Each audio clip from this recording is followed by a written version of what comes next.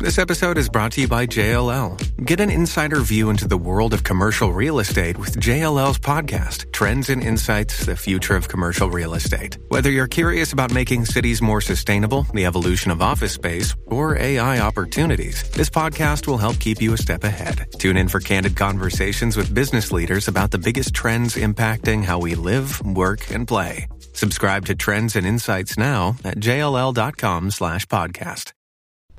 Hey, how's it going? This is Matt here from Silver Fortune. Just how rare is silver?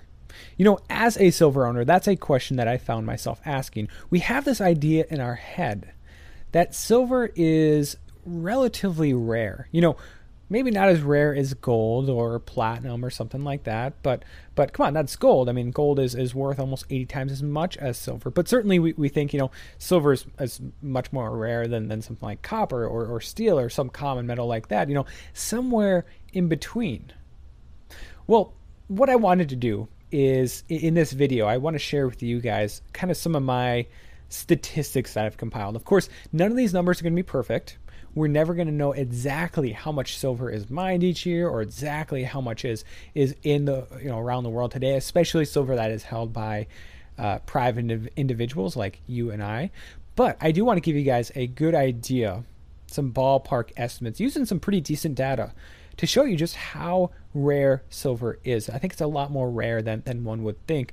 And you know, another thing that kind of you might realize is that maybe gold is a little bit more common than one would think. And you know, this really is kind of changing. Not to say that I didn't like silver before, obviously I do, but this really makes me appreciate just how rare silver is. It really makes me feel fortunate that I can grow up in a relatively prosperous country today in 2018 where I don't need to fight for survival each day, and I can actually buy something like silver. I mean, buying silver, even buying gold, that's crazy to think that such a large percentage of the population could have access to such a rare, such a precious metal. That was not the case back in the day. I mean, sure, they had silver coinage, they had some gold around, but silver and gold primarily were held by the extremely wealthy, and that's still the case today. But we still have a chance today to kind of take our own piece of that wealth and try and preserve it into the next generation, into the next you know, after some sort of a reset occurs. It also makes me feel fortunate that silver is as cheap as it is today, right? Roughly, you know, gold is roughly 80 times more expensive than silver right now. Silver is so cheap, in my opinion, and when we really go through the statistics, I think you'll really realize just how cheap it is. So, I want to start off by the total amount of silver that was mined in 2017. And this data was taken from the World Silver Survey. This is a pretty legitimate compilation of data that was put together by the Silver Institute and Thomson Reuters. It's not perfect, but again, we're dealing with slightly imperfect statistics, but this is still a pretty good number. 852.1 million ounces mined in 2017. And when you add in scrap supply, that's almost 1 billion ounces. But I want to focus on this silver, the new silver that is coming up out of the ground. 852.1 million ounces. Now, that might sound like a lot, right? If you are a silver owner, if you're a silver stacker, you might measure ounces in well, maybe single ounces or dozens of ounces, hundreds, if you're fortunate, thousands of ounces, but probably not tens of thousands, you know, hundreds of thousands, even millions. And yet this is almost 1 billion ounces of silver that was mined in 2017. It sounds like a lot, except when you realize that if you divide that up throughout the entire world's population, which today is estimated to be about 7.6 billion people, that's roughly 0.11 ounces per person, a little over 1/10 of an ounce. You know, that's a little bit more than, you know, a 90% dime back when they had 90% silver in them.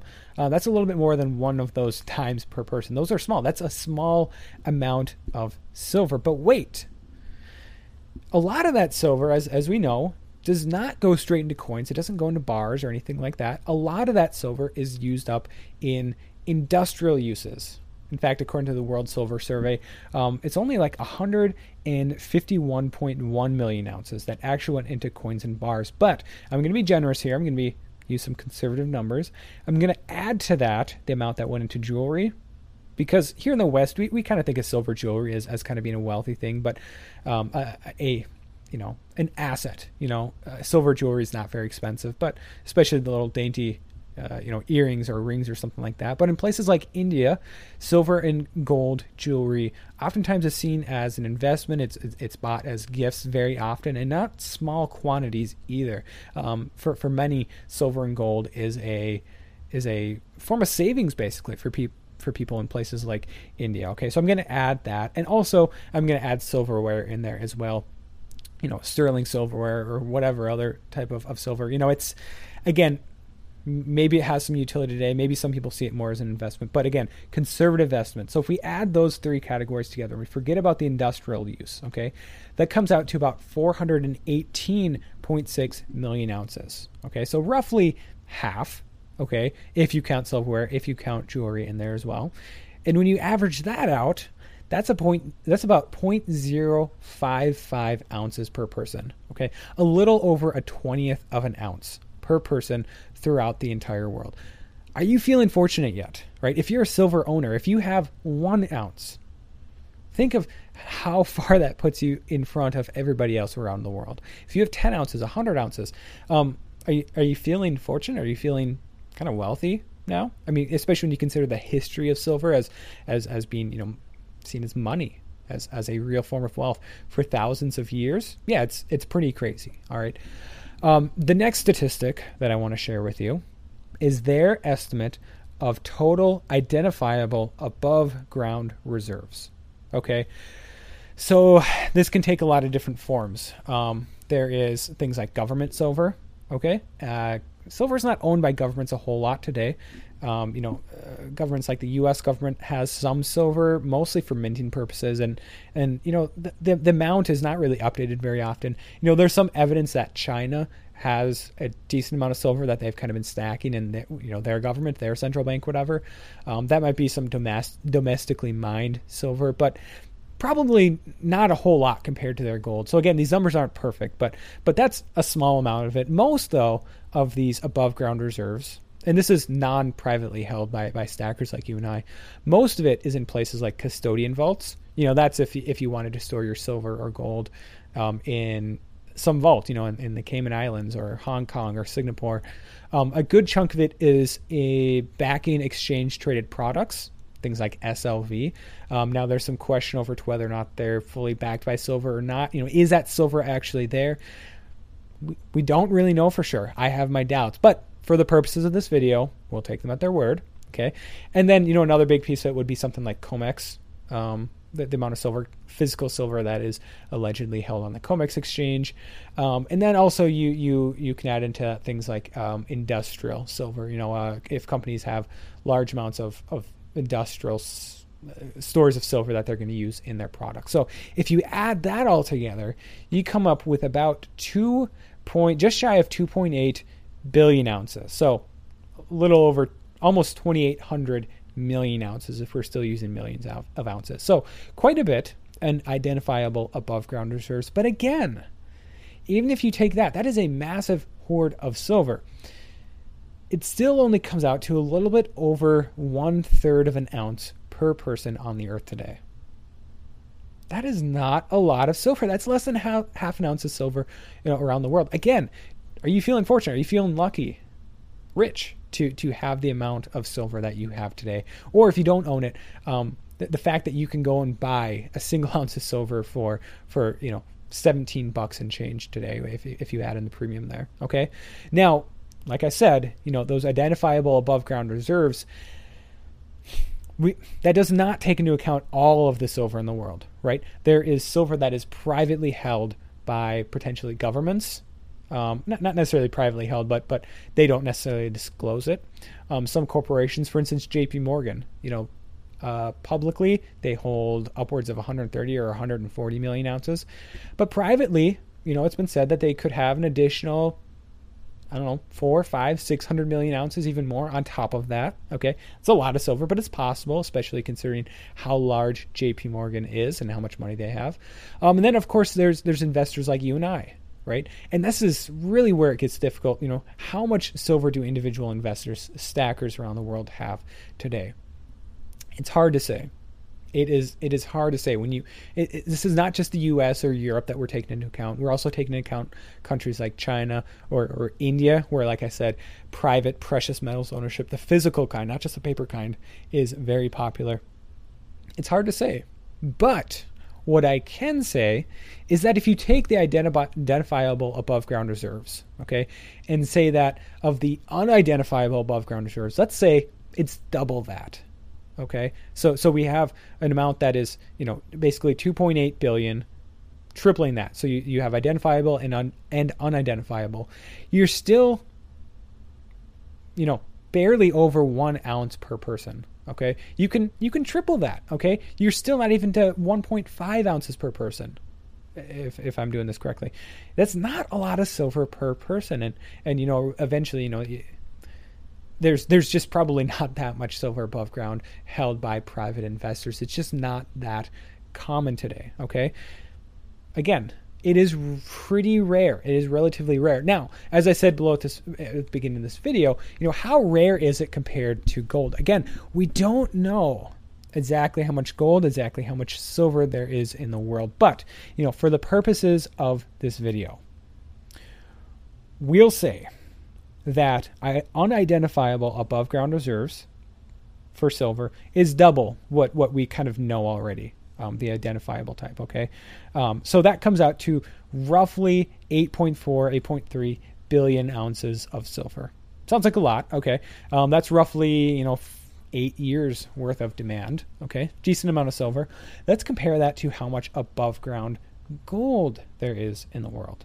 Now, according to Thomson Reuters GFMS, which is, again, pretty reputable, not perfect, they estimated, this is back from 2013, so it's changed a bit, probably around 170,000 metric tons of gold. Okay? 170,000 metric tons of gold. And for the purposes of this video, they're saying a little over 170,000 ounces. We'll round that up. We'll be generous here to 200,000. Sorry, not 170,000 ounces. Tons, metric tons. We'll round that up to 200,000 metric tons. Okay, a lot of gold. But when you equate that to troy ounces, this is what we're talking about for silver here, that's only roughly 6.4 billion ounces of gold. Again, we're kind of going on the estimate of roughly, 8.4 billion ounces, troy ounces of silver, 6.4 billion ounces of gold. Now, again, we're going to have, we can't know for sure. One estimate that was out there that was kind of way out there for gold was I think it was something like 2 million metric tons of gold or something like that, which is probably way too high. And of course, there might be more silver out there that we can account for. But going off of these numbers, which I think are not terrible numbers, okay, and I might even be kind of being generous here, saying that basically there's more silver and more gold or whatever, or less gold than what there actually is around the world. This is pretty similar here. 8.4 billion ounces. It's not perfect, but if you look at the price of silver and gold today, there's a huge divergence, 80-1 almost. And again, gold primarily is used as a financial asset. It's invested in. Sure, there's industrial uses, and that's a somewhat small piece of gold in demand, but it's there. But silver, on the other hand, a huge amount of it, upwards of 50%, is industrial demand. Okay, and just think of that. 8.4 billion ounces. Even if we rounded that up, again, let's be generous here. Even if we rounded that up to 10 billion ounces, okay, how much is that silver worth today?